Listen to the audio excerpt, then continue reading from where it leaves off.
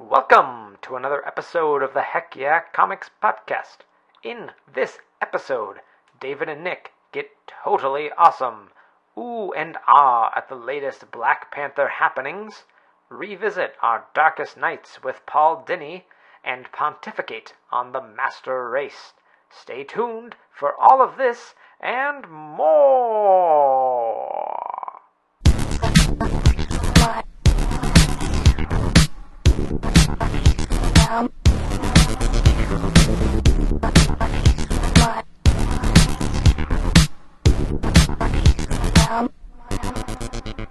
Alright, let's get this crap over with. I've got a PS4 downstairs. It's calling my name. Oh my gosh, you're addicted. I'm not addicted. I can quit whenever I want. I just don't want to quit.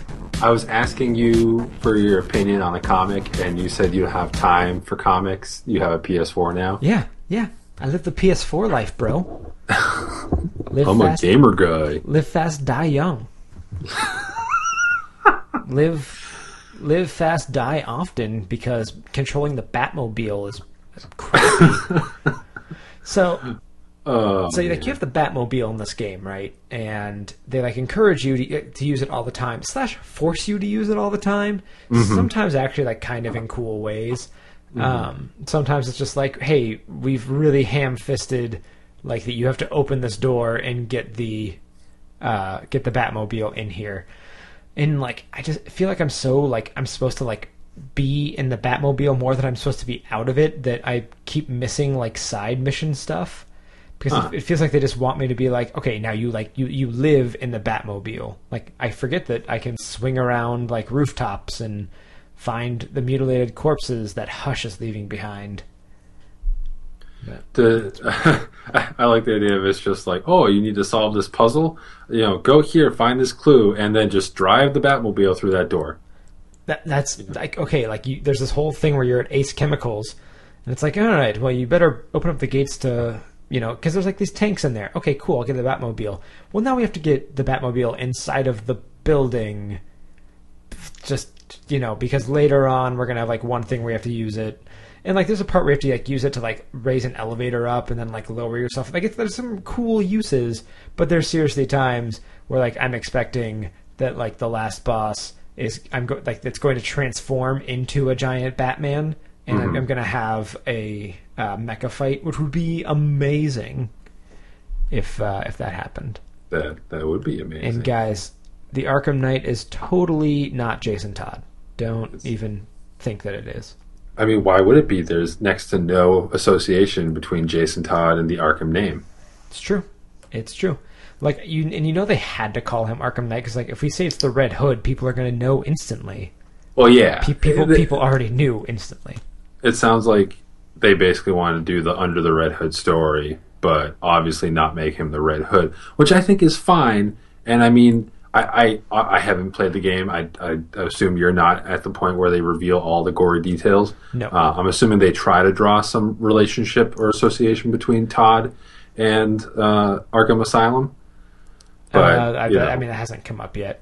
Yeah. I mean, Arkham Knight's it's a cool name. It really is. It's a cool idea for a character. If anything, I like the idea of a descendant or relative of of the Arkham family. Kind of he's a imagine him as being he is a psychiatrist. He's almost like the Harlequin of Batman.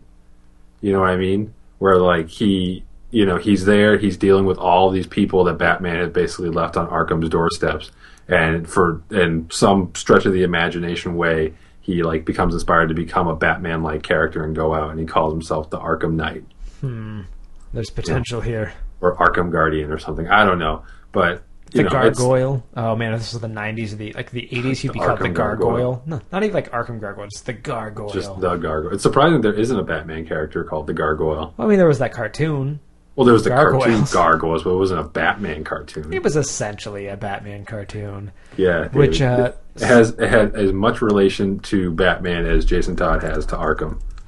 Someone mentioned today that the Batman animated series, oh good lord, started in 1992. It did. Oh man, that's weird to think. You're old, David. What are you gonna do? Probably die eventually. time is an you indicator. will die eventually. And keeping on this depressing train, I realized as I was driving home from the gym tonight that, like, you think of all the people that you're close to. Now, I, as an individual, have not lost. I haven't had like a friend that's around my age die yet. Like I know people that are in like my class. I've had these thoughts. You know, I've had people in my class that I knew of and had spoken to, but weren't really friends. Like I know they've died, but I haven't had someone that like I truly have a personal connection with die.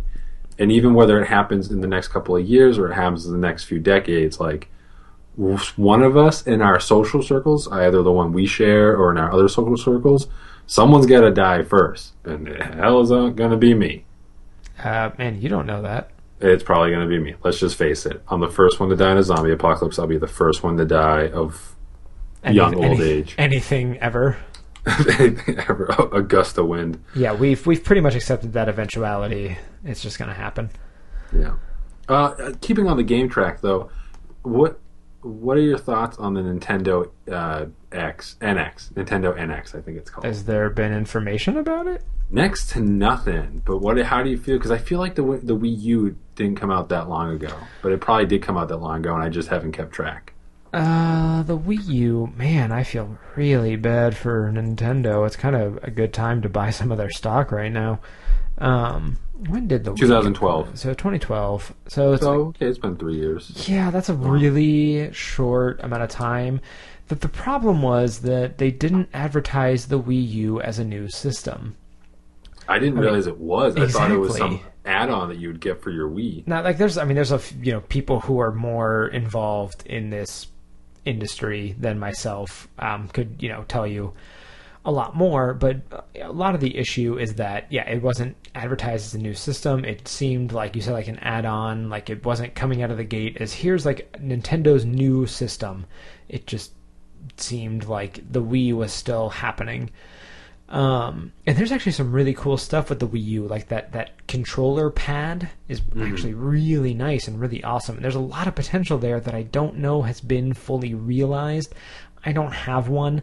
I actually kind of want one, but the price is still a little bit too high for me to gravitate towards it because there's not enough games in there that justify purchasing versus like me going over to my friend's house who has one and playing Smash Brothers and Mario Kart over there.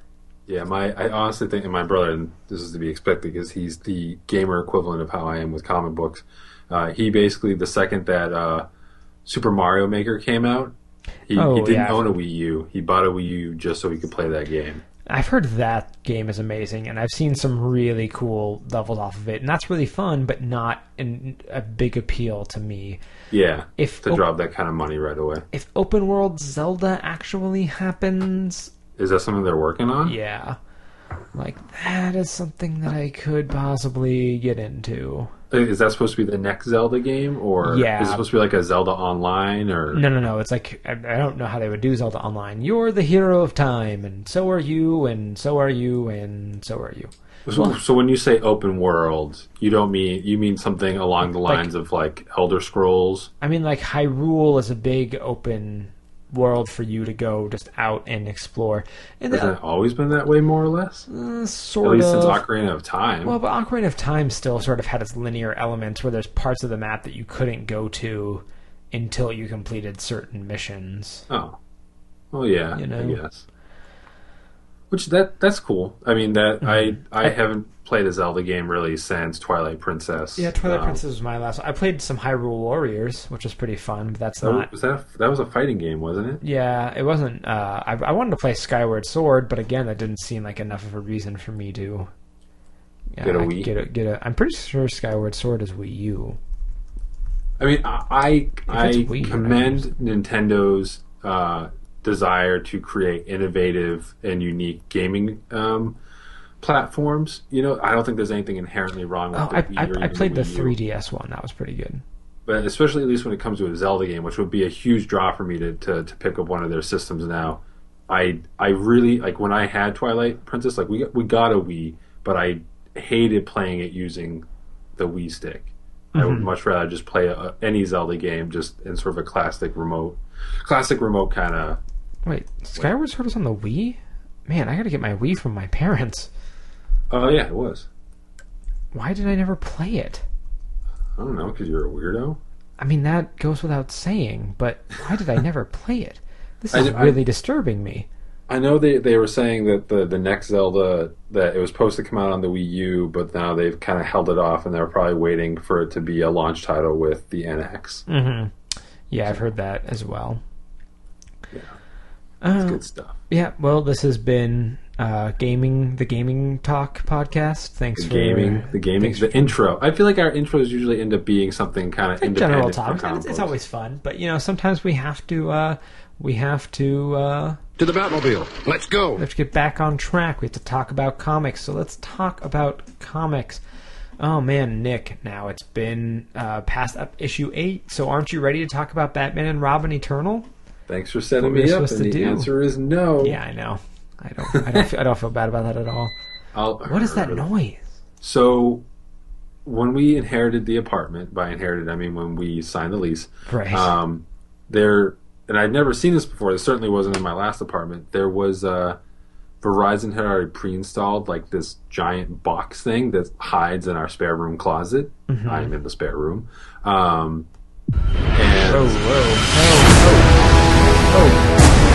I apologize to everyone's ears. Sorry. Continue. No problem, David. What was that noise? What? What was that noise? Oh, sorry. So there's this giant box that I guess has something to do with like my internet service. Though I also have like a modem. I guess it's my modem. Like it's this giant ass modem that hangs on a wall like a leech, and apparently the batteries are dying. And so initially we thought it was like a smoke detector was dying or something, and we were like, oh, like I called the apartment people, and they were like, we'll come check it out. And I guess they checked it out, and I don't remember what the result was. I guess it was like, oh, I guess it's fixed. And then we heard it again, and I was like, and like, whenever we hear, we're always in like the kitchen or the living room, far away from the room. And I was like, oh, maybe it's our upstairs neighbors, like theirs is dying, and they just haven't gotten it checked out. And I was like, okay, whatever. Then I actually was in the spare room, which I really only come in, a couple times a week, and I heard it loud and clear, but I was like, I was too lazy to figure out where it was coming from, and then Anna found out that it was in fact coming from the giant modem thing. Man, that story had everything. It really didn't, David. I almost feel bad about having to say the whole thing. About having to waste everyone's time? A little bit. I mean, I think this whole podcast is an exercise in wasting people's time, but what I love also is that we still haven't gotten into why you haven't read Batman and Robin Eternal. You're lazy and you hate me. That's fine. So let's talk about other comics. We're wasting too much time on you. Let's get to the things people really care about. Comics are important. All right. David, what's on the top of your pile? The top of my pile? Well, let me lean down this week at least to my pile. And this week, I want to talk about Howard the Duck number 2, which, you're asking yourself, wait a minute, weren't we talking about Howard the Duck like number 5 a couple months ago? And you're correct. Then Secret World... This one he has a new hat. Well, actually, this one he doesn't. But Secret Wars happened and ruined everything. And also, did you hear that the last issue of Silver Surfer came out last week, I think? Yeah. Like, the last issue of pre-Secret Wars Silver Surfer? Well, in the sense that it was one of their Marvel's last day issues, so it was tying into the overall Secret Wars events, but it was one of the books that was taking place in those final moments of the pre-Secret Wars Marvel Universe. So it doesn't... It is a pre-Secret Wars book, but it's technically part of a Secret Wars branding initiative, so... But still, heavily delayed. Anywho, so...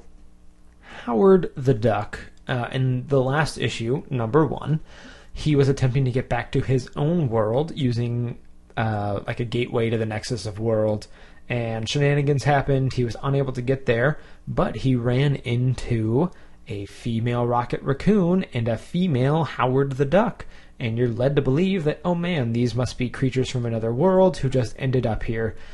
And this issue explains where they're from. So this issue is written by Chip Zdarsky, my spirit animal, and it's illustrated by Veronica Fish as the guest artist. So immediately things are different. And immediately when change happens, I get uncomfortable and curl into a ball and cry. But I got over it enough to check it out. So what happens, as we found out, is that the collector, who had in the last volume collected Howard the Duck and Rocket Raccoon, had cloned mates for the two of them. So a female Howard and a female Rocket. The female Howard is named Linda. The female Rocket is named Shocket. I assume like she Rocket or something. Rocket Shocket. Rocket Shocket. And what this entire issue is about is that one of the collector's gatherers, one of his minions essentially, is put in charge of them. And over a number of years, he grows very close to them, to the point when, the collector has no use for them, so he's going to put them in stasis because, he doesn't have his male counterparts and is bored trying to find them. So when they're going to get put into stasis, he doesn't like that they're getting hurt, so he takes them and then runs away with them. And then they live the life on the run, and, the girls start calling him Dad, and they find a way actually to go into the past 25 years before, the collector would have found them. So they have 25 years together growing up. Then they get to the point where, where the collector's going to be looking for them. So they go, try to find this gateway to the Nexus of Worlds, and that's where they run into Howard the Duck. So this issue is very different and very kind of strange. Sounds very convoluted, but not necessarily in a bad way. Just in a convoluted way. It is a complex story, but they pull it off really well, and this actually ends up being a very emotional story. The humor isn't really there in the way that it's been in Howard the Duck books.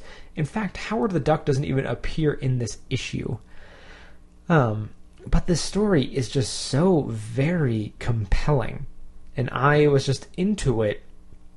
I mean, it took a couple pages for me to kind of catch on to what they were doing, because it seemed like, okay, they were going to keep up the humor, and this is going to be a wacky adventure of She Rocket and She Howard in the Collector's Collective, but it turns into this kind of like heartwarming story about this guy raising these two girls, and it's very like family centered and oriented, and like some very tragic stuff happens along the way.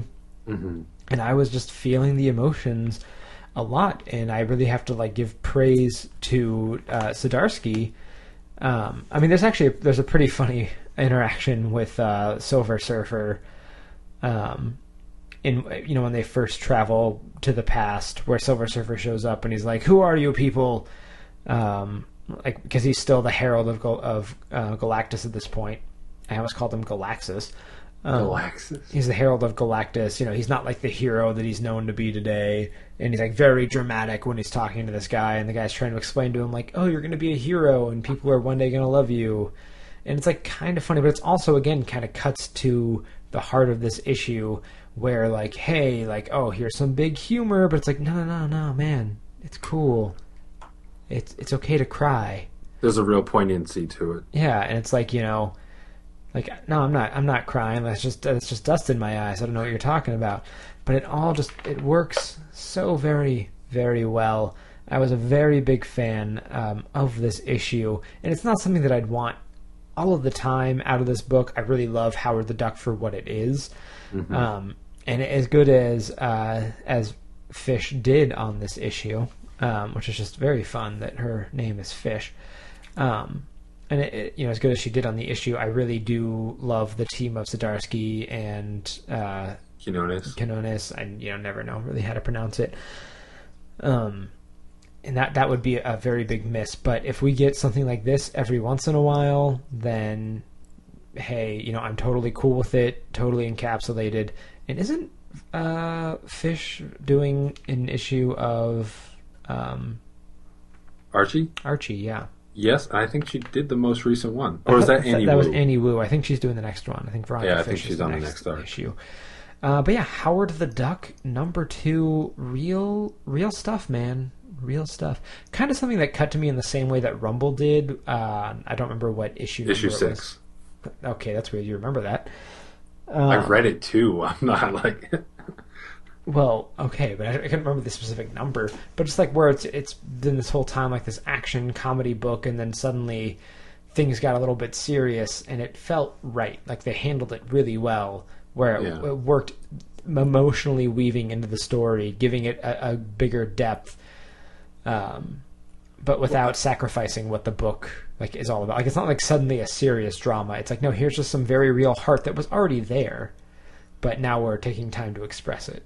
Well, I think I think some books forget to do this, and other books maybe don't execute it very well. But you have to remember, both as a writer and as the reader, or the creator and the reader, that as ridiculous as a lot of these stories are, the things that are happening, like the characters ultimately have to have some sort of reality and sensibility to them, and any real person, no matter how strong their fortitude might be or constitution, like they're gonna have an emotional reaction to things. So just because you're fighting like a fire demon alongside like a barbarian scarecrow, or you're traversing the nexus of all realities, well, whatever, like it, there is always an emotional component to any action in a story, and it's good to reflect on that and actually slow the pace down and be like, don't forget to feel.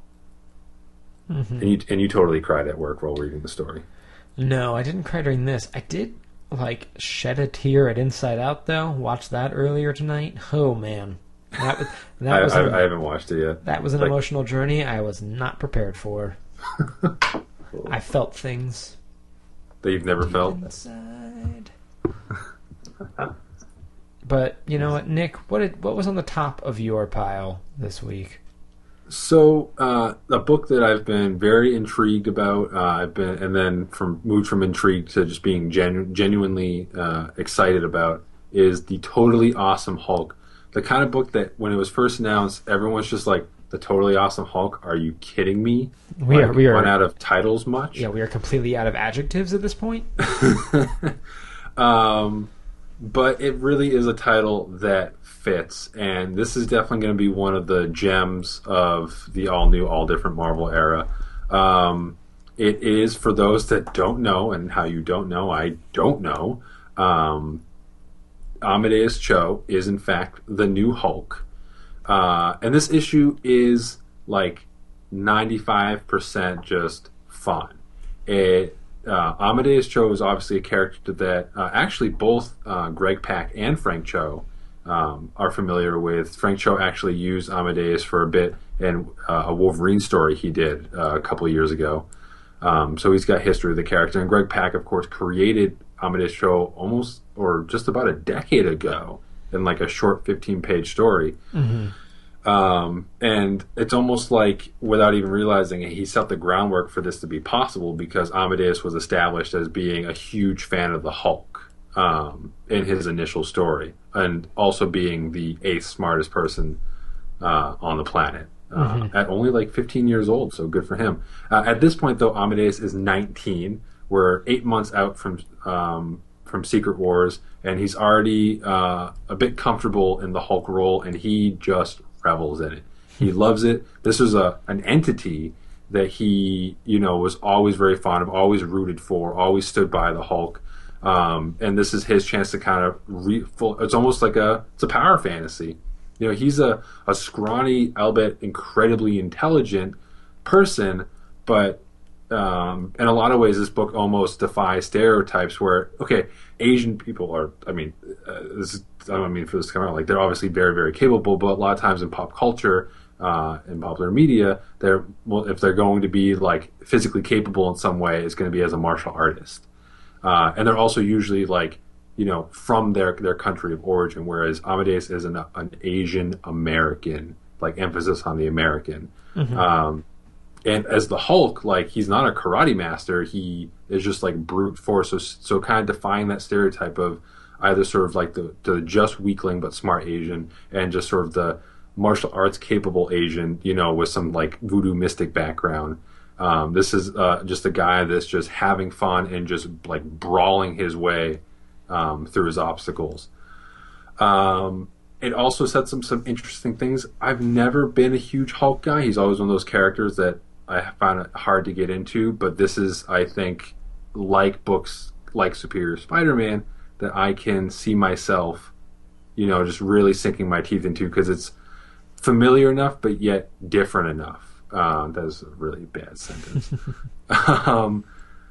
It does allude to things. You do see Bruce Banner in this issue. You see it jumps a few months back where Bruce Banner apparently is helping Iron Man and Black Panther stop like a nuclear plant from overloading. And he turns into the Hulk and absorbs the radiation, but it's different from gamma radiation.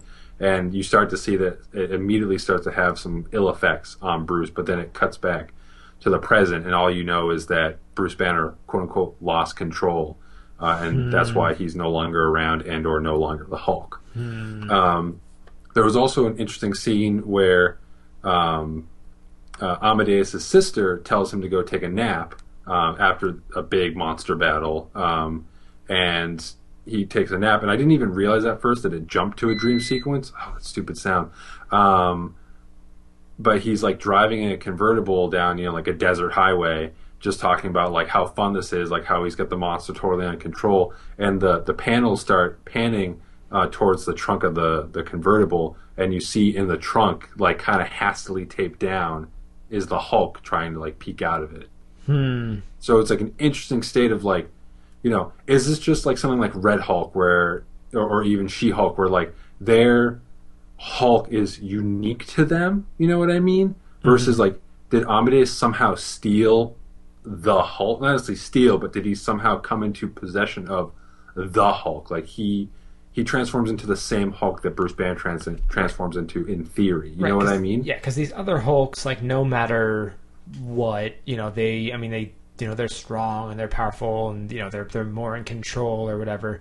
But none of them ever beat like the Hulk, who was like the pure essence of Hulk.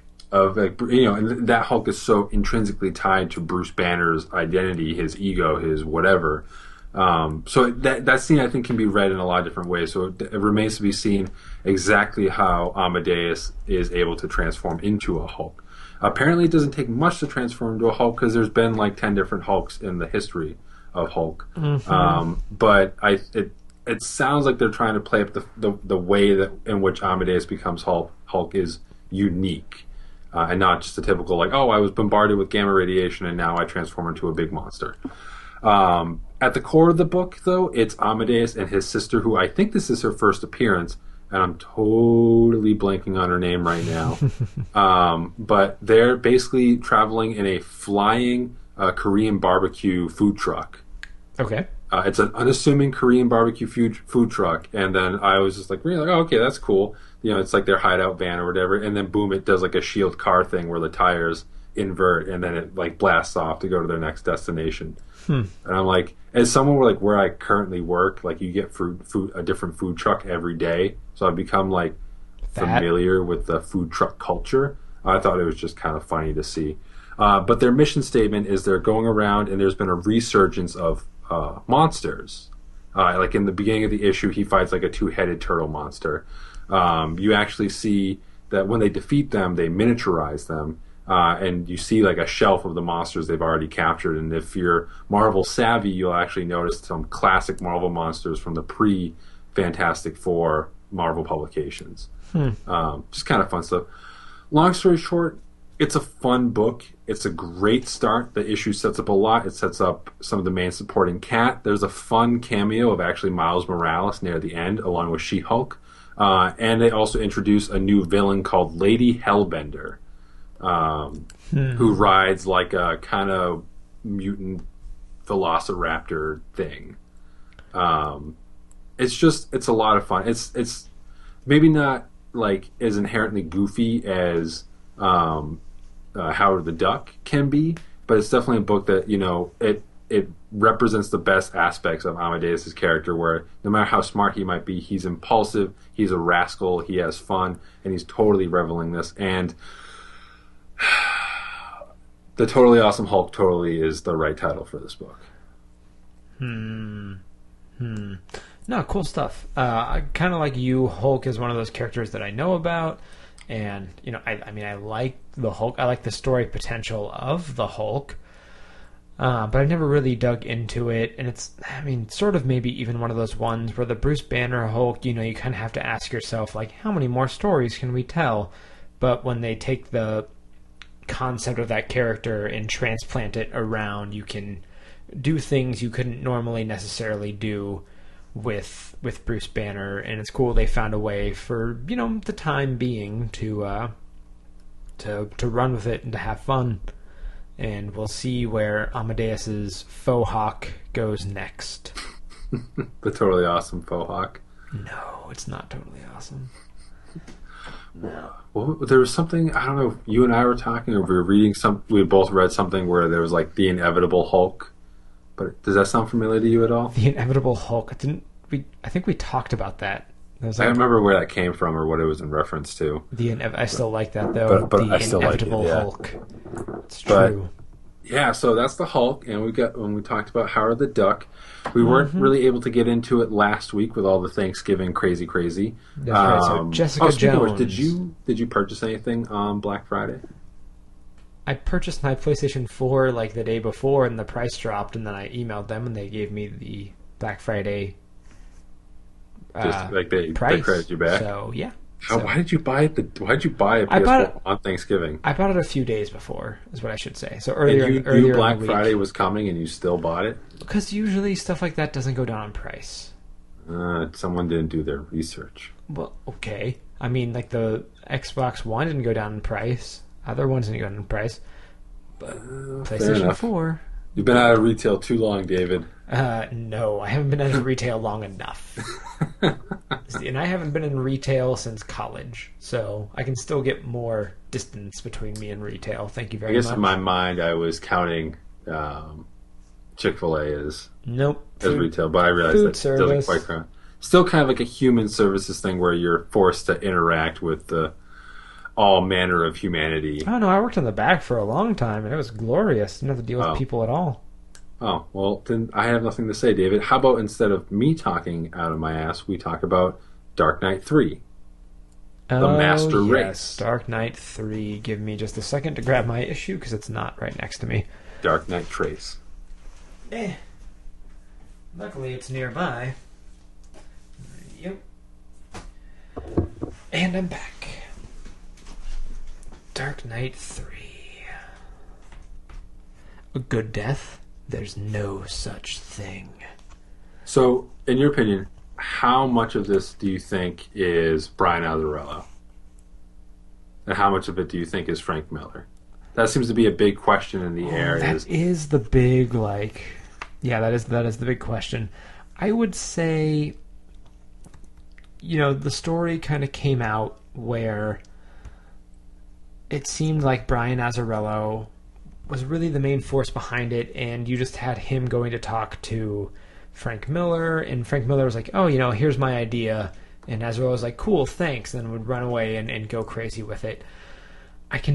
Miller's fingerprints definitely are all over this thing, but I do think that there is a good bit of Miller concept with Azzarello execution.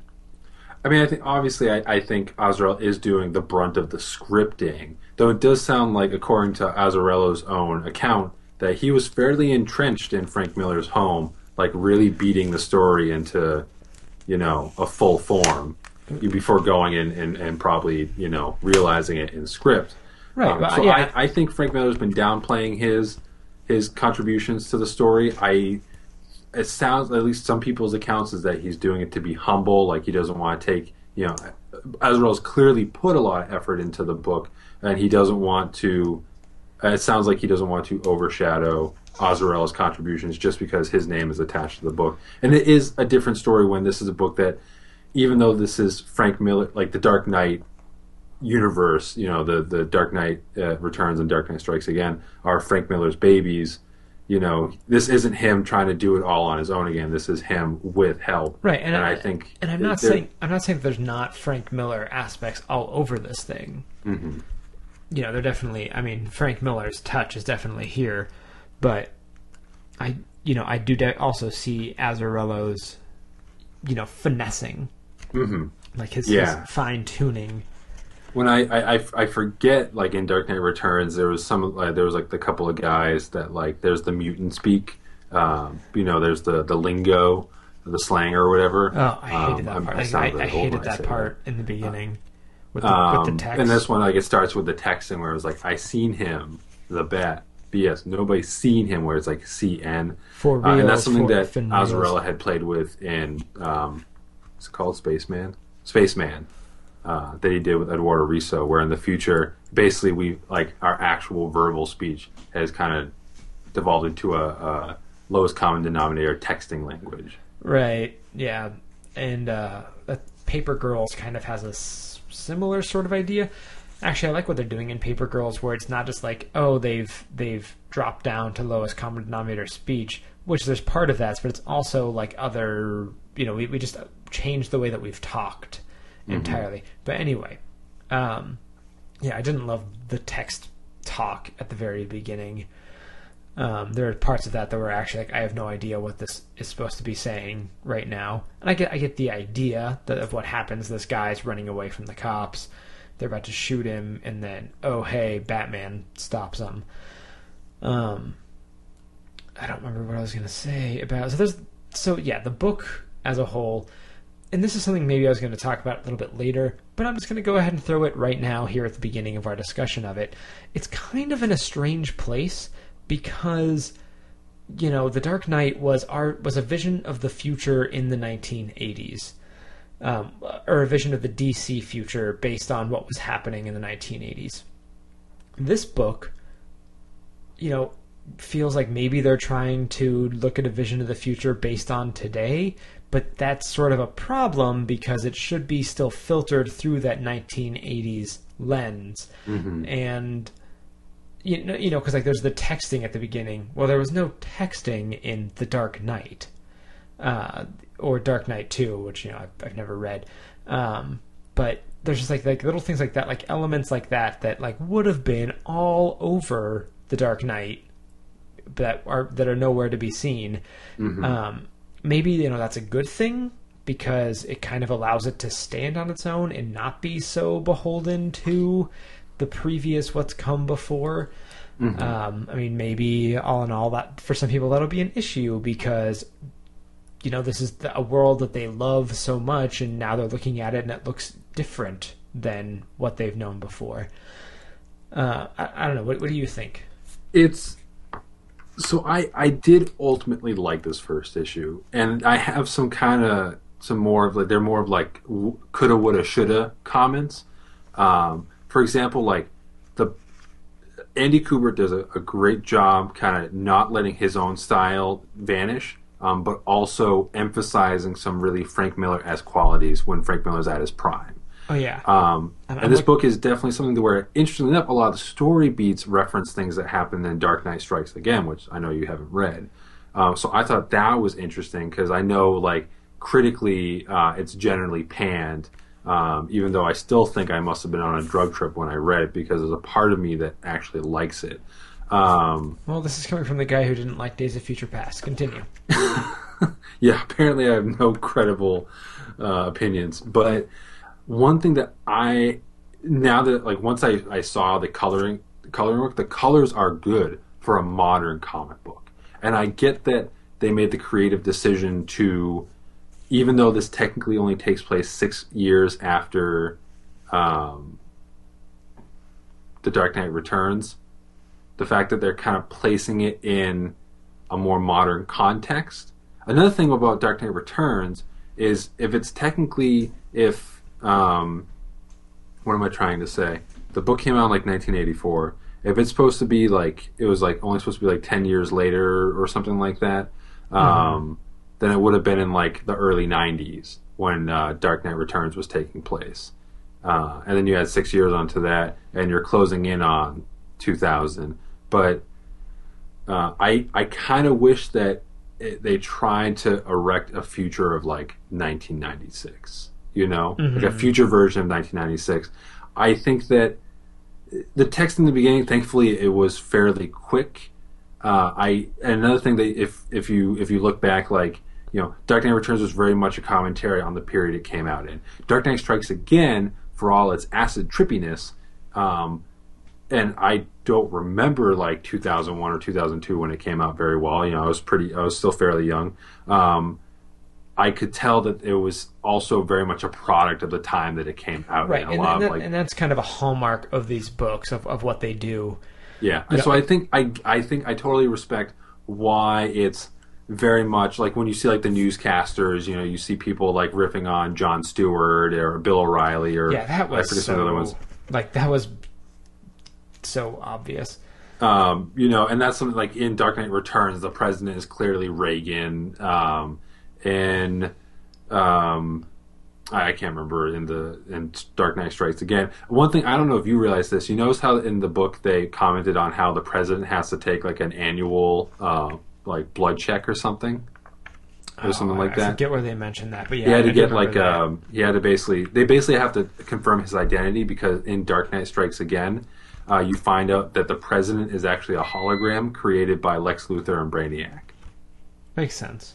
So, and that obviously was a commentary on sort of like puppet politicians. And there's a whole lot of commentary and subtext. Yeah, and I mean, in Dark Knight's Written that's not necessarily subtle. Well, in this, I mean, there's no subtlety with these books. Like you have the opening scene where a black teenager is running from the cops, and apparently, their reaction is to shoot him above anything else. And this kid thinks he's going to die because he's a black kid getting chased by the cops. Like, that's not subtlety at all, given what's been going on. And I think when you have a character like Batman too, I think that's okay.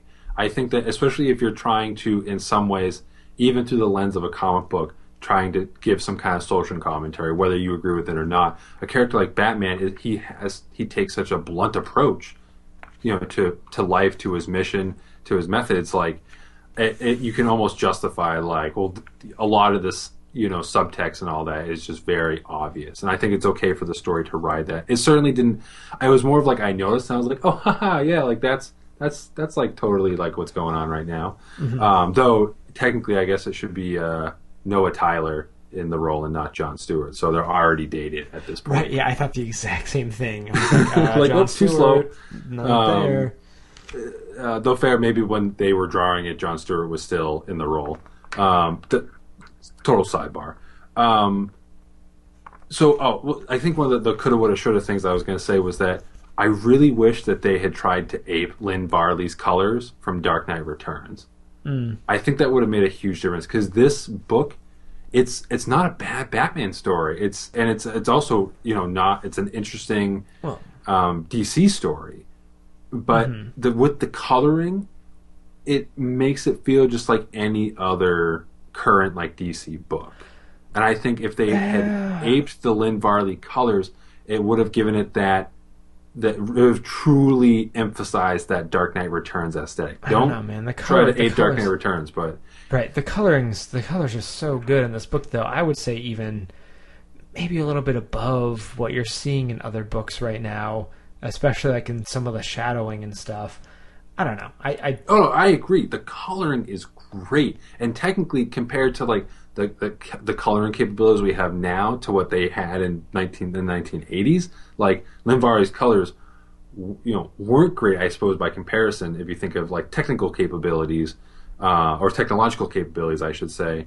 But that's why it's like part of me wanting to see it done in those colors, so that like it would keep, because I think colors play such a huge role. Especially versus like black and white books and with colored books, like color, you could have, especially when like, and this is more of like those issues where like they're really just trying to get them out of the door. When you have like two separate artists in a book and they're both being colored by the same person, like that can go a long way to maintaining the uniformity of a story and an aesthetic that you expect. And because Dark Knight Returns has such a strong aesthetic, like you see it and like that's Dark Knight Returns. I feel like for this book to be taking place in the same universe, I just wish that it would have sort of mimicked that color scheme, even if it could obviously can do a lot better by today's standards. Yeah. Let's talk about two segments real quick. First one, let's talk about the Wonder Woman segment. Your thoughts on Wonder Woman?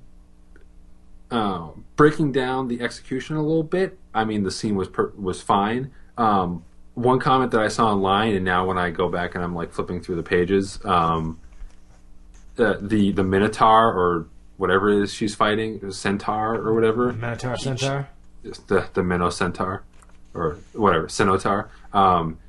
He changes size throughout the story, and I don't think he has size changing powers. I think it was just artistic rendering from page to page. He seems... Oh yeah, no, he is like a centaur minotaur. I just totally forgot that he had like the horse body underneath. It could have been the way that like he like was framing the camera, so to speak, in the way. But basically, there's a scene. Wonder Woman jumps up and she's fighting him, and he's big, but his hand is probably potentially the size of like her torso. And then there's a scene where. In the next page, where she's putting both hands on his fist. Yeah, it's gigantic. Funny. It's funny. I didn't even notice that as well. And even on the previous page, when he's grabbing a guy, he's when he is grabbing his entire body in one hand, where like it should be like he should be able to fit his entire. Well, when I say body, I mean like his chest, like the neck, area, chest, upper body area, where like. On that page where then he's fighting Wonder Woman, she has to use both hands. Like he could easily grab her entire body, like head to toe, in one hand. So that I don't want to dig too deep on that. It could just be a sort of mistake. It doesn't really matter. I didn't notice it the first go around. I'm not usually that picky when I'm reading the stories. I can't think of the right word. Here's another thing I didn't notice is the Wonder Nipple. You didn't notice the Wonder Nipple? At least nope. I noticed the Wonder Nipple. Yeah, I don't know why. I just skipped over that. Just I mean, it's not like super highlighted, but if you're just like, whoop, yep, there's a nipple. Well, it's not like, oh, hey, it's super sexual. It's she's feeding a baby. Yeah, exactly, and that's the other thing. And I think on one hand, I actually applaud the book for showing that. I know it's a prestige book, and sometimes in a prestige book you can get away with things that you're not going to see in a monthly DC book. Mm-hmm. Or a standard DC book. But I'm just like, it's kind of cool that in a very small, brief way, they're referencing breastfeeding. And not shying away from it and like turning the camera, so to speak, away from like the image and be like, we can't show a boob, because come on guys, it's a boob. It's not the end of the world. Whoa, Nick. Okay, sorry, Dave. Sorry, I know you get like really anxious around breasts. We can't have people knowing that breasts exist and that babies use them for sustenance. That's just insanity. I'm sorry, David. We should just delete the last like 30 seconds of the show. Done and done. I'm gonna leave the last half an hour. And this is again this Jonathan's obviously because he's a baby and this is 3 years, so there's no reference of Jonathan the baby being any kind of potential character in Dark Knight Strikes Again. And I want to keep emphasizing like this book really does continue from Dark Knight Strikes Again. It's more than tries to ignore it and just follow from Dark Knight Returns. Mm-hmm. It is, and Dark Knight Strikes Again was really as well. It really is a DC Universe story. And I guess full disclosure, spoilers, etc. Like the master race is going to be the Kryptonians of Kandor. Right. If that wasn't completely obvious at this point. Well, yeah. So that kind of brings me to the next point: is Superman's exile self-imposed, or did someone put him there? I'm going based on the dialogue of his daughter, who, I mean, unfortunately was drawn by a crazy Frank Miller during Dark Knight Strikes Again. Did not look really great. I'm kind of digging her look done by Andy Kubert here. Mm-hmm. But as far as Superman's exile, I think it's self-imposed, because her comment is basically like, why did you let the ants knock you from the sky? Yeah, no, and he's trapped in ice, sitting on a throne. Like, that seems like he would have purposefully done that.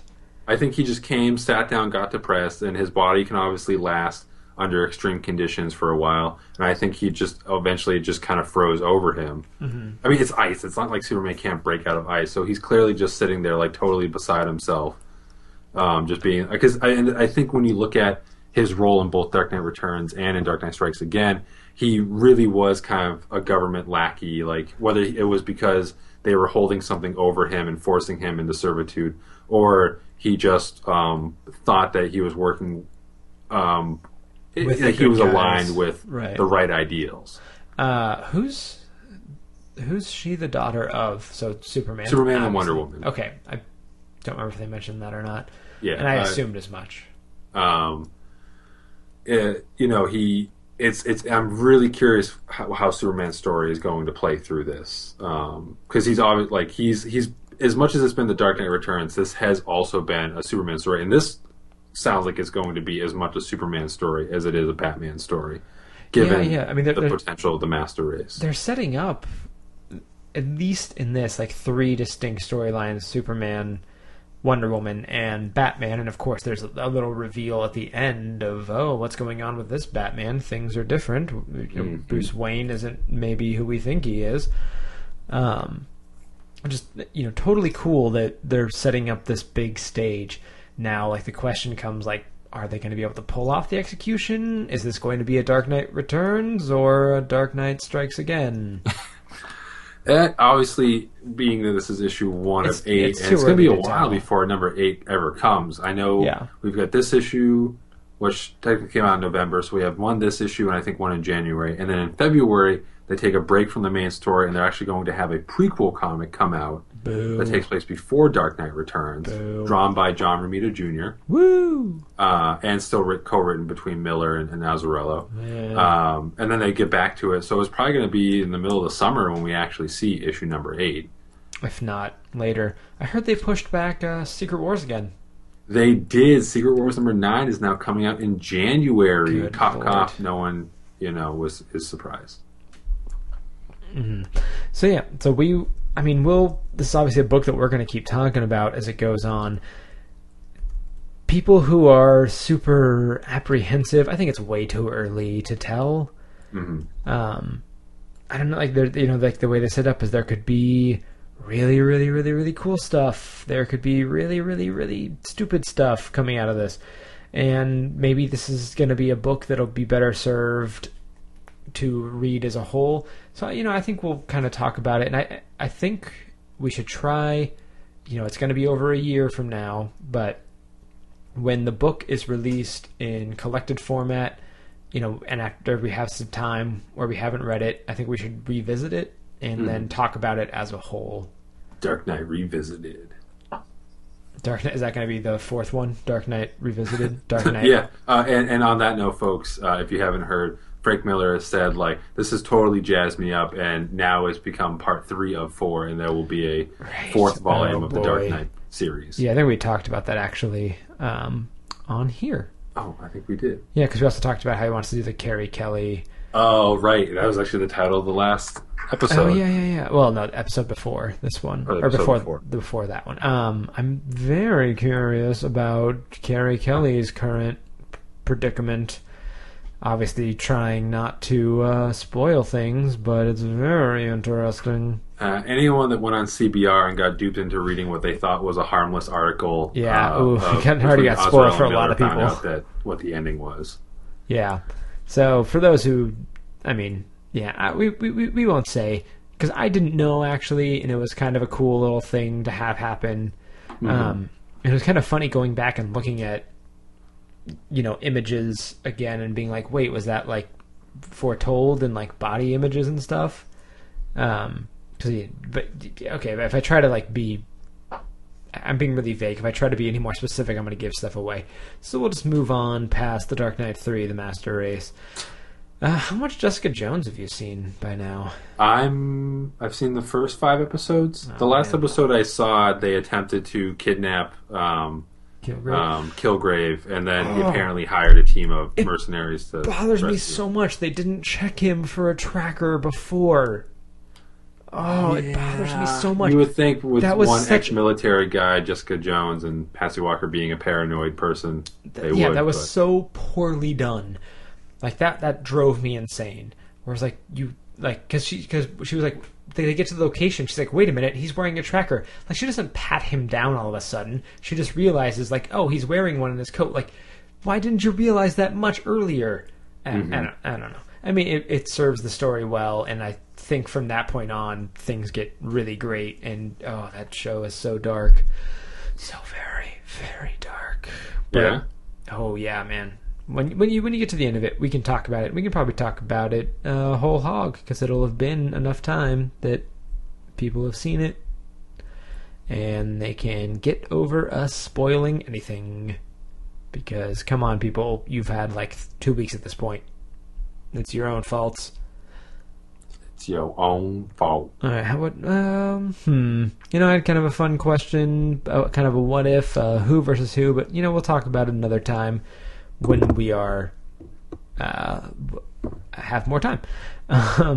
But for right now, we're getting a visit from Spider-Man and his amazing friends. With all the news that he's bringing us. So let's talk about him. Let's talk about this news. So last week we reported that Civil War had a new trailer coming out. It was very exciting, very cool stuff. I just want to point out to you, Nick, that I'm not the only one in the world who thought that trailer made it seem like they're fighting over who gets to hang out with Bucky.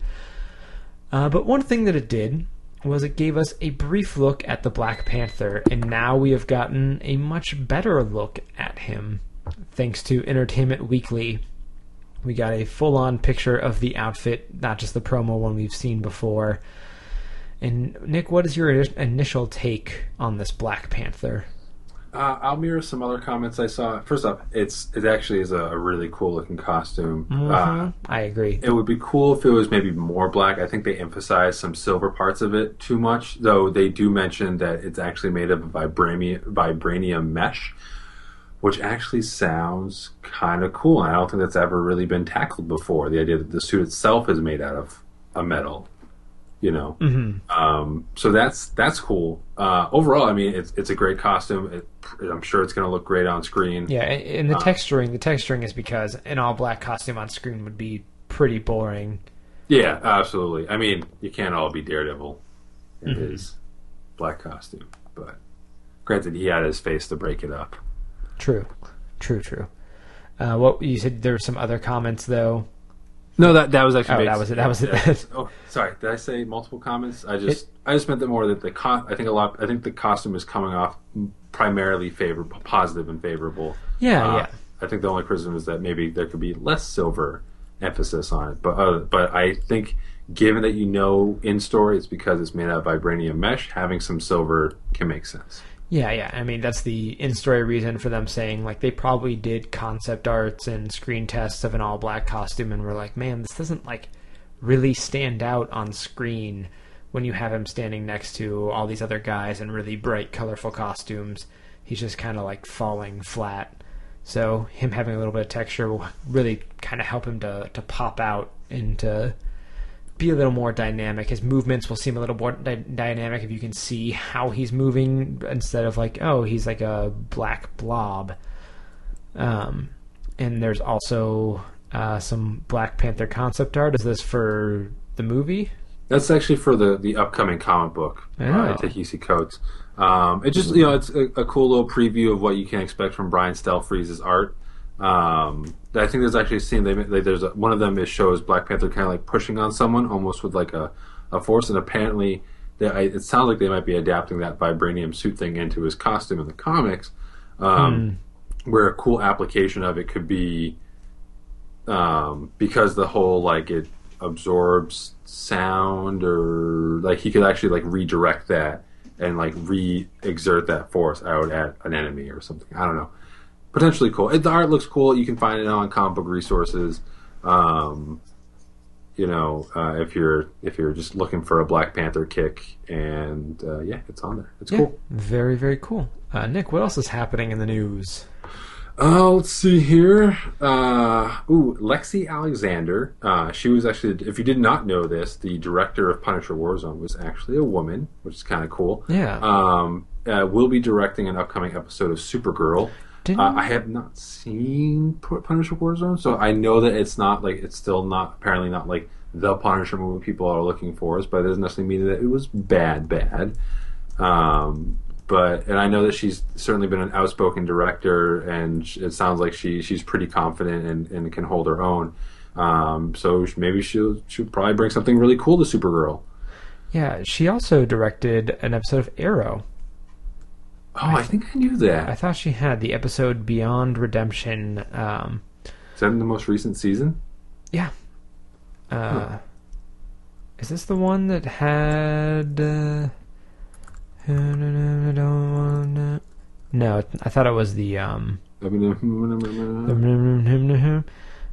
episode with Matt Ryan, but it's not. It's the one before it? Oh yeah, I remember. It's the one where she has where Laurel has Sarah like chained in the basement and has her like dad come and see her, and like they have those really emotional scenes. Oh yeah, okay. One of the best she definitely got season. A lot out of her actors.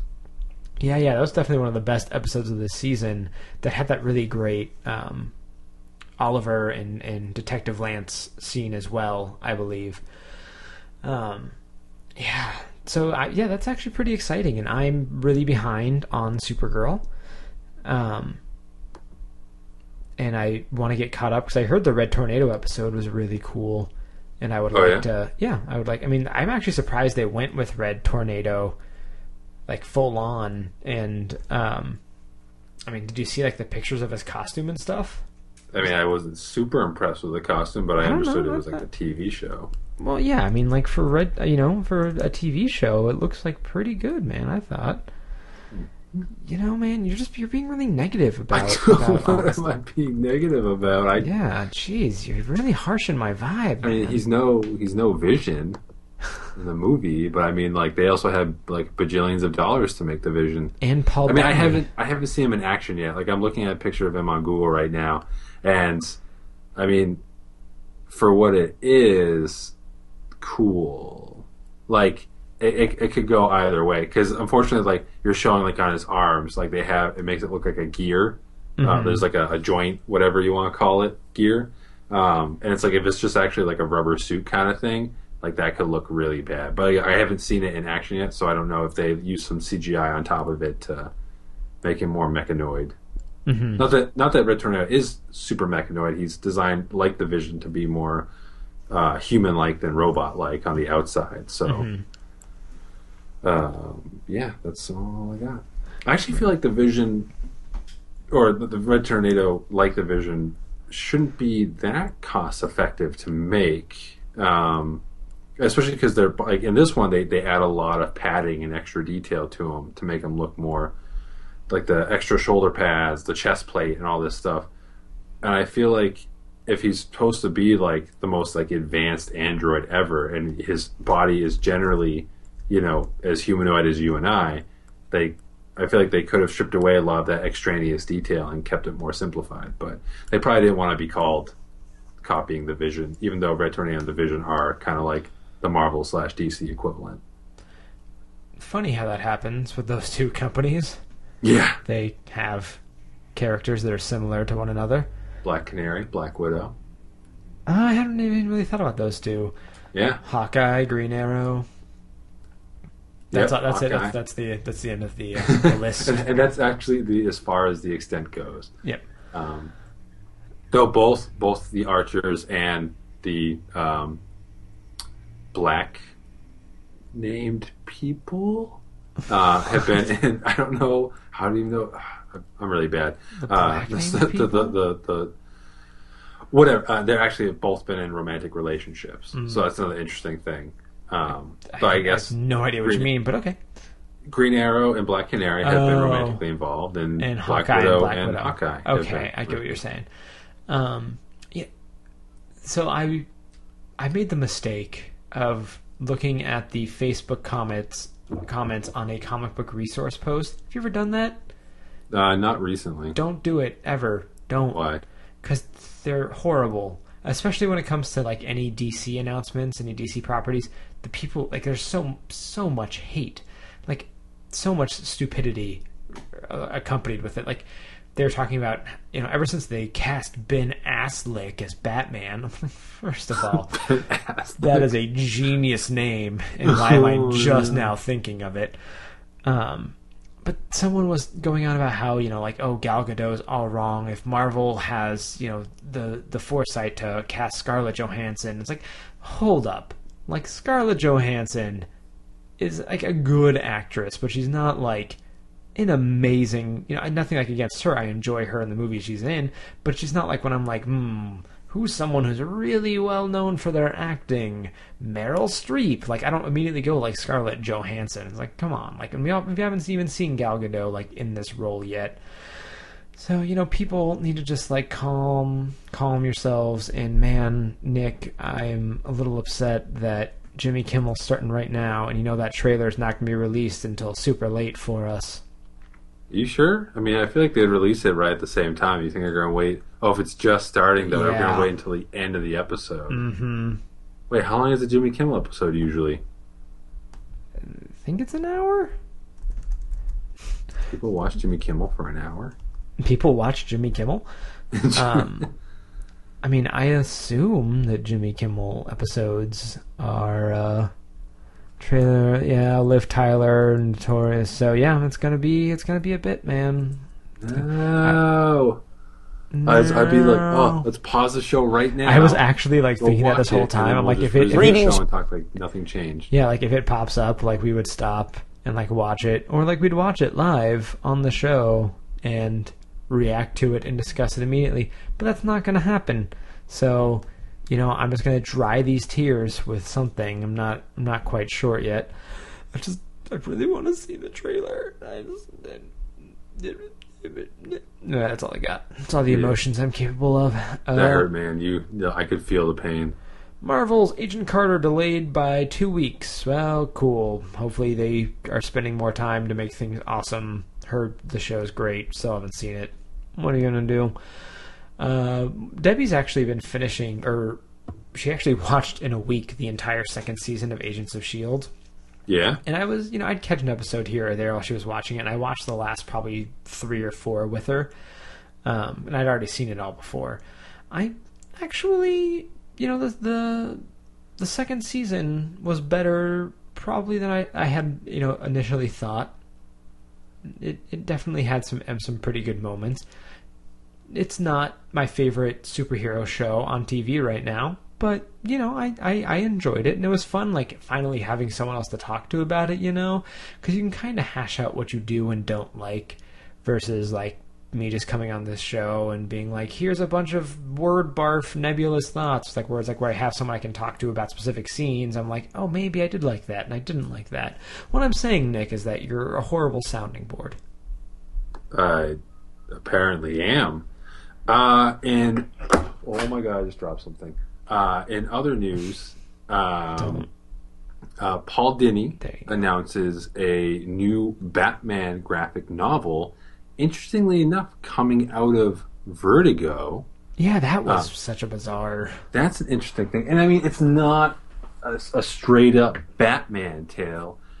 He will be partnered with Eduardo Risso of 100 Bullets and Spaceman fame. He usually tends to work with Brian Azzarello, and I'm assuming I think he's from Spain, actually. I think he does a lot of non-comics work out of Spain. But someone can correct me if I'm wrong. But he's doing the art for this graphic novel. It actually also sounds like a long graphic novel, like over 121 pages. And it actually tells the story of a traumatic event that happened in Paul Dini's life. So it's more of like a memoir, an autobiography. But he integrates it with Batman characters where while he's dealing with recovering from a traumatic, I think it was a head injury. Yeah, that's what it looks like. He's visited by various Batman characters and villains. So yeah, he describes them as the Greek chorus. And chorus, yes. For those who don't know what the Greek chorus is, in Greek plays, there is a group called the chorus who would give commentary on what's happening, give insight, kind of help move the story along, and get us in the heads of the characters a little bit more, and kind of narrate some stuff that was happening that we couldn't immediately see. Yeah, there's some interesting quotes. Apparently, this is very, very personal to him. I'm not saying I talk to cartoon characters all the time, but the characters are very real to me, he explains, quickly adding, in a very non-insane way, which I totally relate with. I totally get what he's saying, where these characters are so ingrained, and these mythos are so ingrained into our lives, where when we talk about them, we're not talking about them, we don't talk about them like as a story. We talk about them as like, oh, no, these people like exist. and like they do these things, and we get really excited about the stuff they do, and like when they're beat down, we hate it, and we don't, we get sad when they're sad. I'm really looking forward to this story, and I love seeing people's relationship to these characters like fleshed out in very real ways. I mean, I agree. I actually, like, at first I was like, Paul Dini and Eduardo Risso doing a Batman book? Like, heck yes! And then I was like, oh, okay, it's not like a straight-up Batman story. I was like, but that sounds like really emotionally compelling and just a really unique way to approach it. So it definitely piques my interest, and I will definitely check it out. Mm-hmm. I'm definitely... when it comes around. Definitely going to read it. It seems like it's going to be a little bit rough, at times. It sounds a little harsh. Yeah, I'm totally in on it. It's totally very cool. Well, in other news, Brian K. Vaughan, who never heard of him before in my life. I think he's a relatively new writer. I think he's like a mime artist. He's like street miming. Man, I swear that buzz is getting louder. It really feels like it is. And it's following you. Anyway, Brian K. Vaughan and Marcos Martin return in new creator-owned series called Barrier. And that's all we really know. Well, or do we know more? Do you know more? I obviously haven't read it yet. I haven't read it either. It seems like it takes place on a border, or having to do with a border. A barrier of some kind, if you will. It will be... Yeah, it's definitely something I'm going to keep an eye on. I actually realized I have yet to finish The Private Eye. Oh, here you are giving me all this crap about The Private Eye. At least I started it, you jerk. What's better, to have started it and not finished it, or to have not started it and well, not if cared? I don't want to make myself feel bad, and I think of all the things I've started but not finished, I'm going to go with at least I started it. Better to start things, David, and not fully realize them than to not start them at all. I don't think that's true. Live forever not knowing what it is you missed out on. Where are you going? Oh man, you tried. I don't think it worked out for you. Yeah, it's just I did what I could. Got something in your eye there, big guy. But so that kind of does it for news. Yeah, it kind of does. Let me make sure I don't have any other news stories. Nope. Breaking news: David is dumb. Hey, shut up. All right, so now we have some time actually to talk about this sort of what if question. I actually go for it. I heard this on another podcast. I thought it was an interesting idea. Like most David things, he steals it. Who would win in a fight, Sandman or Clayface? Oh.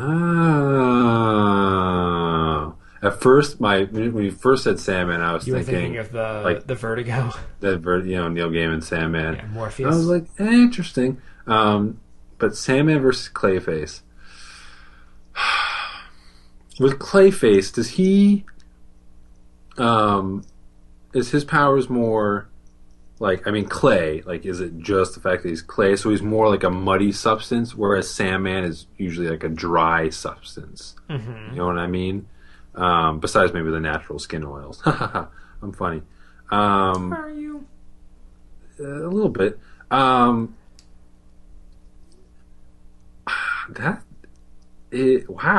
That's the kind of things, you don't ask those kind of questions because the answer, you'll never be happy with the answer. I mean, come on, man. You gotta have a thought on it. Sandman can turn himself into, pretty much any shape, and he can harden himself. But so can Clayface. They're effectively, equally powered. I guess if I just had to go with, gut instinct preference, I obviously lean more towards Spider-Man, I would say Sandman. But at the same time, then I think of, my sort of brain canon of Clayface.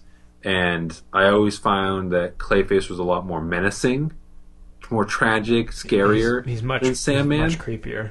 Much creepier. So if I went with that kind of basis, for maybe that maybe Clayface would cross lines that Sandman wouldn't, though I feel like there aren't many lines that Sam would cross. Clayface always seemed a lot more irredeemable, and sad than Sandman. Yeah, Clayface has sort of always been more of a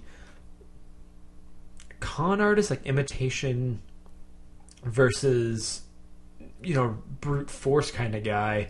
He's not quite like Killer Croc. I can't really think of many times in the comics that we've really seen him like change his like hand into a hammer and take a swing at Batman. I mean, he does in the Arkham City game. He's like the final boss, because the whole reveal in that game, and this game came out a long time ago, so I don't care about spoiling this, is that there were two Jokers, one of which was Clayface the entire time. Which one died? The real Joker or the Clayface Joker? The real Joker. And this game starts with the incineration of Joker's body. But of course he still shows up because Batman gets dosed with fear toxin. And what does Batman fear? That the Joker would be in his head commenting on everything he's doing. And I really love that, actually. Plus it's great to have Mark Hamill anytime. Anytime, anywhere, anyplace. Man, which brings us back to, is Luke evil? Which brings us back to Sandman versus Clayface. I guess I'm gonna have to go with Clayface. I'm leaning a little more towards Clayface as well.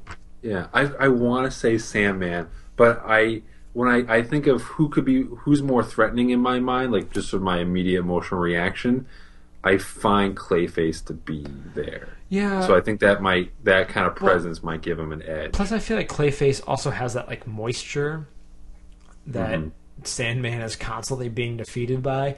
Like Sandman's either defeated by vacuum cleaners or Spider-Man like convinces him to like go to the water park.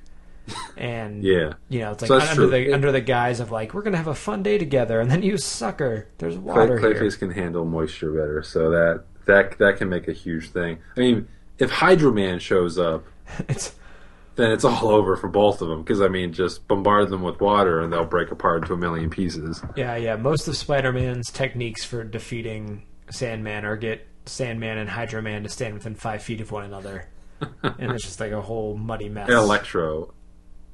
Wait. Yeah. Okay. Hydro Man takes out Sandman. Electro takes out Hydro Man. Water conducts electricity.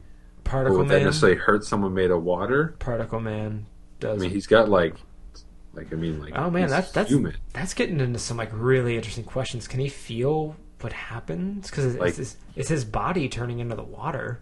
Yeah, I mean, at least most of my memories of Hydro Man come from the cartoon more than the comics.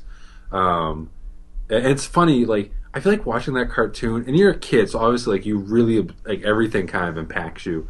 I remember, like, thinking Hydro Man was, like, a huge deal, and I think I've seen him maybe once in, like, the Spider-Man comics I've been reading since, like, 2002. Yeah, well... But he always, like, in the cartoon, he had, like, this total thing for Mary Jane, and he was, like, a stalker, and it was all creepy, all this stuff, and I was like, oh, shit. But, like, in the comics, it's like Hydro Man, like, maybe showed up as, like, a member of the Frightful Four one time. Yeah, and I feel sort of the same way about Clayface, where Clayface is this character that I know really well from the animated series, and they did really well in the animated series, but I can't think of all of the Batman stories I've read when he shows up. I guess he was in recent Batman, but very subdued versus, like, how he usually is. And like he has to touch someone to get their appearance. It's a whole, very, very different. What was I going to say? Oh, so Mary Jane's over with like Iron Man now, and she's like, "Oh, no more Spider-Man for me." Like, what? I haven't read the issue yet, but yeah, we'll see how that goes. I don't think Bendis is going to play her as a love interest for Tony Stark. It sounds like she's almost going to be like the new Pepper Potts, who's been noticeably absent from the first few issues of this book. Which, look, the only love interest that Bendis is at all interested in is Kitty Pryde. Yeah, I mean, it's only a matter of time before Tony Stark and Kitty Pryde get married. Mm-hmm. And it turns out that Iron Man has discovered that, hey, you know what? I don't need to wear this big clunky suit. What if I wear something really, really streamlined and red, but it gives me like really quick reflexes, and I have like sensors around so they can like detect things. And like I don't need to get around with flying because there's all these buildings and flying gets in the way. So I'll like whip up something that'll shoot out like ropes that like attach to buildings, and I can just swing around on those. And I'll have things where I can when I touch the sides of buildings, my like skin will stick to it, so I can crawl around on the side of buildings. Like, yeah, that sounds like a great idea. We'll call myself the Amazing Arachnid Boy. Perfect. Arachnaman. Arachnaman. Oh man. Oh. Let's talk about all of the what-if scenarios, since we've got some time here. Oh my gosh, let me just pull it up. Yeah, I gotta find that. Let me find that real quick. That was, I mean, some of them I knew of. Like, I knew about, like, the Jane Foster one. Yeah, I've seen the Jane Foster one. So people who don't know, there was a series at Marvel called What If, where it was just like, here's a bunch of really, really crazy, outlandish ideas. And they sort of named them in a way of like, oh, these will never happen. But some of them have. And we will, when I can find where I sent it to you. So, the first one of the image was, what if Spider-Man joined the Fantastic Four? Which that would never... Wait. That during Jonathan Hickman's run, Spider-Man technically joined the Future Foundation while Johnny Storm was presumed dead. Technically, he made up the initial 4 of the characters, though, so... I count that. The second one was, what if the world knew that Daredevil was blind? Now, without reading the issue, they don't say that he's Matt Murdock, but they do realize he's blind. So that kind of like, it is kind of on the same page. Mm-hmm. But not. It really depends if they know that he's Matt Murdock in the story. Which they do now know that he is Matt Murdock. What if the Hulk had the brain of Bruce Banner? That's been done. And done. What if Jane Foster had found the hammer of Thor? That is currently being done. And what's great is in the issue they called her Thordis. Thordis? Yeah. Instead of Thor, she was Thordis. I feel like Thordis isn't really like a feminine equivalent of the name, though. It also doesn't work. What if someone else... Thorlita. It's better than probably Thor Girl, which is an actual Marvel character. She-Thor. That you'll never... Yeah, She-Thor. What if someone else besides Spider-Man had been bitten by the radioactive spider, which has happened? Yep. You got Silk right now, being the other person that got bit. Of course, in this story, and I think if you read Spider-Verse, the Betty Brant had... Spider-Woman, or Spider-Girl as they call her, had like a really bad, ridiculous costume. I'd be curious what the Flash Thompson and John Jameson Spider-Mans looked like. I mean, Flash Thompson, we've kind of got an idea with Venom. It's Venom, really. Yeah, so that works. I kind of want to look up Flash Thompson. Flash Thompson. What if General Ross had become the Hulk? What if he wasn't the Red Hulk? That happened. What if the Hulk had become Barbarian? I'm assuming that means... Planet Hulk. Planet Hulk. And then here's the most outlandish one that would never happen. What if Spider-Man's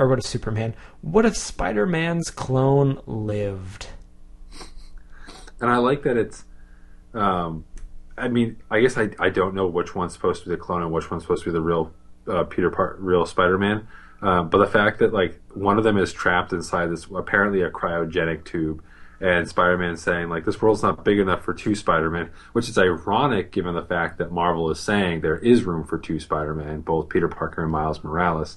But you'll never escape the cryogenic tube. So you're saying that if this is Peter Parker, then he's willingly leaving an innocent soul, technically his soul, trapped in a cryogenic tube because he can't bear the thought of having them both running around. If it's the clone... If it's Ben Reilly, then that makes sense. That's exactly what he would do. Then apparently Peter has like a streak of sociopathy in him, and is still, again, letting an innocent soul rot inside a cryogenic tube. Either way, not a good day for Peter Parker. It's true. It's true. Is it really ever a good day for Peter Parker, though? No, technically not. And then when he has good days, some asshole writes in a very contrived story in which his entire happiness is unwritten, but just barely. Okay, so I just discovered the Flash Thompson Spider-Man panel, and apparently he called himself Captain Spider. What? Dude, it's coming your way. Captain Spider? Yep, Captain Spider. His hair is visible, and you gotta ask, how many redheads are there? Because I think he's typically... I feel like he's more blonde in current comic books, but he's technically a redhead in this shenanigans. Did you send it? I'm not getting it. I didn't send it yet, man. Stop. Come on. Giving me crap. There it is. There's the good stuff. Oh, man. Oh, man. This is just showing me how terrible it would be if Spider-Man had his hair exposed. How most people, if they had their hair exposed. Hold on, I'll show you the Betty Brant one. I feel like this. I think sometimes with Marvel, their usage of the what if stories was probably because they'd get letters from people saying like, "Wouldn't this be cool if?" And I think they're less like that now. Now they're like anything goes. Marvel and DC. I think they get those letters like, "Wouldn't it be cool if?" And they're like, "Yes, it would. Do it." I feel like one staple of what ifs is generally like it shows you if things didn't go the way they actually did in the comic, the original comic, things would go horribly wrong. Yeah. Oh man, that's the Betty Brant one. That one is so much worse because she's like wearing like a dress and like she's got not some, even like, a dress, man. That's like a one-piece bathing suit with no shoulder straps. Oh, it is one piece. Yeah, and then she's wearing Spider-Man gloves like down to her elbows, and then a Spider-Man mask. Like, full mask. Oh, it's so terrible. It's so very bad. The Flash Thompson one is just hilarious. I actually saw a comment on why these books worked and why they were a lot of fun. And that was because, like, there used to be a baseline where, like, Bruce Banner is the Hulk, so it'd be weird if someone else was the Hulk. You know, there's only one Spider-Man, there's no clones, so it'd be weird if there were clones. Like the Fantastic Four are these people, Thor is like this guy, and now it's just so all over the place, for better or for worse. Some people are unhappy with that, some people don't really care as much. You know, kind of more of an anything goes attitude, or it's a, hey, we told these stories, now we can take the time to tell this story over here, where it's like, what if they're not impossible anymore. They are just eventualities waiting to happen. I wonder what other what-if stories we will one day see. I mean, the What If book lasted for quite a while, and Marvel actually still utilizes it. Yeah. Nowadays, they'll do, like, when it's like a 5-week month, they'll do like a 5-week event, and each week they'll get an issue, and it's usually they'll do it off of a recent event. Like, they had a 5-issue Avengers vs. X-Men What If. I think they're actually in the middle of doing a Infinity What If. And they've done other ones in the past too, Secret Invasion, so on and so forth. Sometimes they'll do like 5 issues, and each one will be a what if of a different event from the last, decade. And sometimes they'll revisit earlier stuff too. But yeah, it's it's definitely a fun concept, and it's fun to just like allow you to just really, really go crazy. Like, this is probably the more logical end result of half this stuff. But you can't obviously approach the logical conclusion when you have to like keep making money off of these properties. Oh, the trailer's up. The trailer's up? The trailer's up. The trailer's up. Should we just pause and come right back? Yeah, I'm going to pause the show. Pause the show. Bring back the show on the show. All right, so now we have seen the trailer. We won't talk too much about it right now. But Nick, you feel like you've seen too much. You also feel like you've seen too much, David. Partially. I do wish that they had kept the mystery of it being Batman versus Superman for longer. Well, it doesn't really say it. I don't think it tells you how long their altercation is going to last. There's still a lot we don't know about this movie. It does kind of reveal, I think, a lot of the major pieces, though. I mean, if anything, for those of us who, I think like you and me, where like we can't really help, looking for some of the little details and things. Like we've heard rumors that Doomsday is going to be in it. We've heard rumors, about things that Lex Luthor. We know Wonder Woman's going to be in it. Mm-hmm. We just didn't know the extent, or in some cases, like say Doomsday, how true that actually was. Mm-hmm. So all this really did was confirm things we knew were possible, but now know for certain. Besides the fact that they are at conflict, and we know that the macro reason that they're fighting is because of the Metropolis massacre. Right. We don't know like what really like initiates that initial brawl. Right. And there's still, if you piece all together that we've probably seen, a handful of scenes. We've seen less than 10 minutes of the movie. So there's still so much that's going to happen and so much that could possibly happen that we just don't straight up know. And, people are going to like whine and moan like, oh, and just for a fair warning for people, that you do get kind of a big reveal in this trailer. Don't watch it if you're not looking to get a big reveal. If you want to be blind, and that's totally fair. I think I'll probably start ramping down on the trailers a little bit here. But it still was like a really cool trailer and still got me really excited. And I definitely said like, oh shit, a couple of times. And I loved that opening scene in the trailer where Bruce and Clark are talking as Bruce and Clark. And I hope we have more scenes like that in the movie. Mm-hmm. That's actually one thing I really wanted, was there to be a scene where Clark Kent talks to Bruce Wayne, like in an interview of some kind. So I'm actually really excited to see we get that. And I also really like the way that they're taking Lex based on what we just saw. He very quirky. And I kind of like it. I like when he, shakes Clark's hand and he's like, oh, you're strong. Like, don't get in a fight with this guy. Haha, very funny. But then there's that scene, too, where he's talking to Lois, and she's like, you're a psychopath. It's like the 3-syllable word for... what does he say? It's a 3-syllable word for someone who's like too... Like I already forgot. But it was good. It was a good line. Like basically saying like people throw that word around when they don't understand what's going on. Like, oh man, they get Lex Luthor. Like that's people would call him like psychopathic and crazy, and he's like, no, you don't understand my genius. So I'm excited. I'm also saying, and one thing that you also get is that as dark as the aesthetic is, there's clearly moments of humor, both fairly blatant and subtle. Like, Clark Kent asking Bruce Wayne about about Batman in the interview, and him just kind of smirking. It's a subtle thing, but you're and it's funny because he's Batman. And there's that thing too, where it's like, my city has a bad history of people who dress like clowns. That was also a good line. Good dig. It was.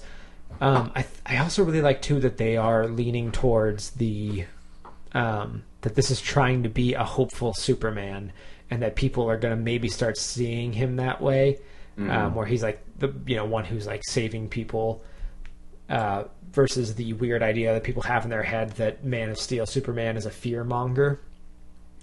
Even like in this, he straight up confronts Bruce Wayne and is like, Batman's a fear monger, and he's like, oh, what about that alien you guys have over there? Because that's what I think that's how Bruce Wayne talked in the trailer, right? Like, yeah. Also, Ben Affleck's voice for Bruce Wayne / Batman, he's definitely using a certain inflection in the voice. It's not your typical Bruce Wayne voice. One thing we haven't seen a lot of, and I want to see more of, is Jeremy Irons as Alfred, because I think Jeremy Irons is a great actor and his voice is amazing. It is true. I think they're showing us sort of like big teases at like the action sequences, but I think this movie is going to have a lot of small intimate moments that they're kind of dancing around and not giving to us yet. There's also like scenes in this that we, like I said, like if you count up all the scenes, like there's not really a lot in this that we saw. I mean, there is some very big stuff that we saw here that we haven't already seen in previous goes. And even that thing is getting louder, man. really wants me to change it. That or you're getting closer to it. No. No. Even like the big thing that happens is like it's something that we've, you could kind of see coming. Like we're kind of building up towards. I think part of the reason they did that is because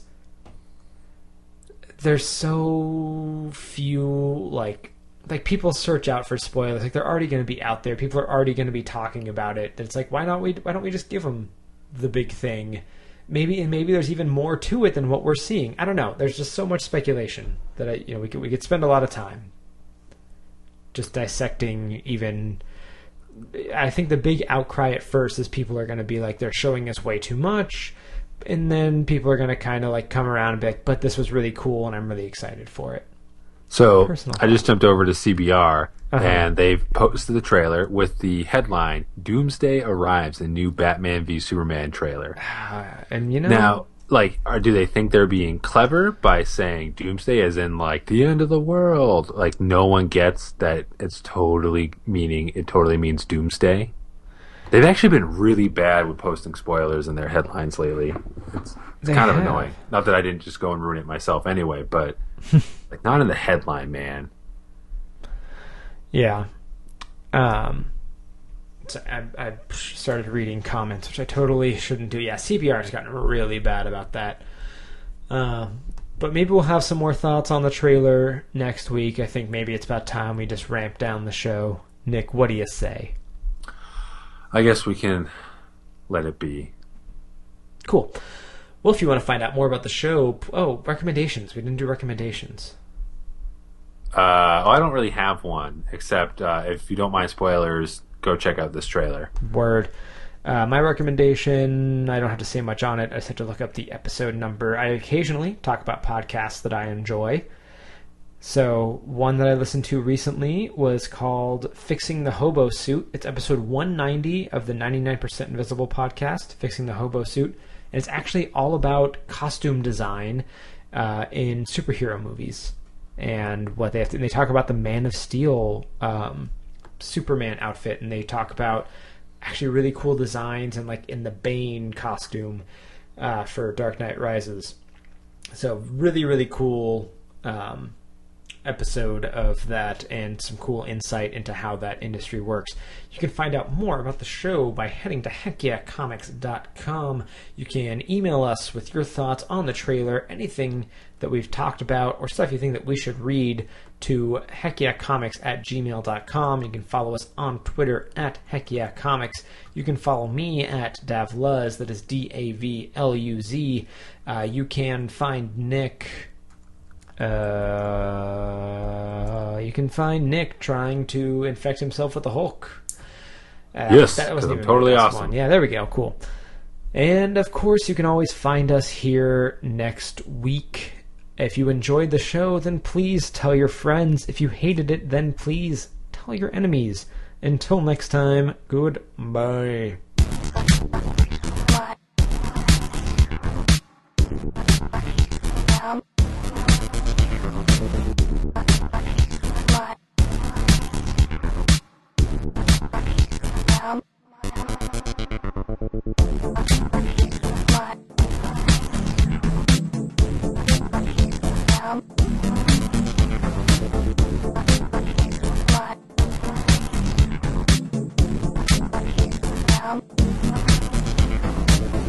Ever.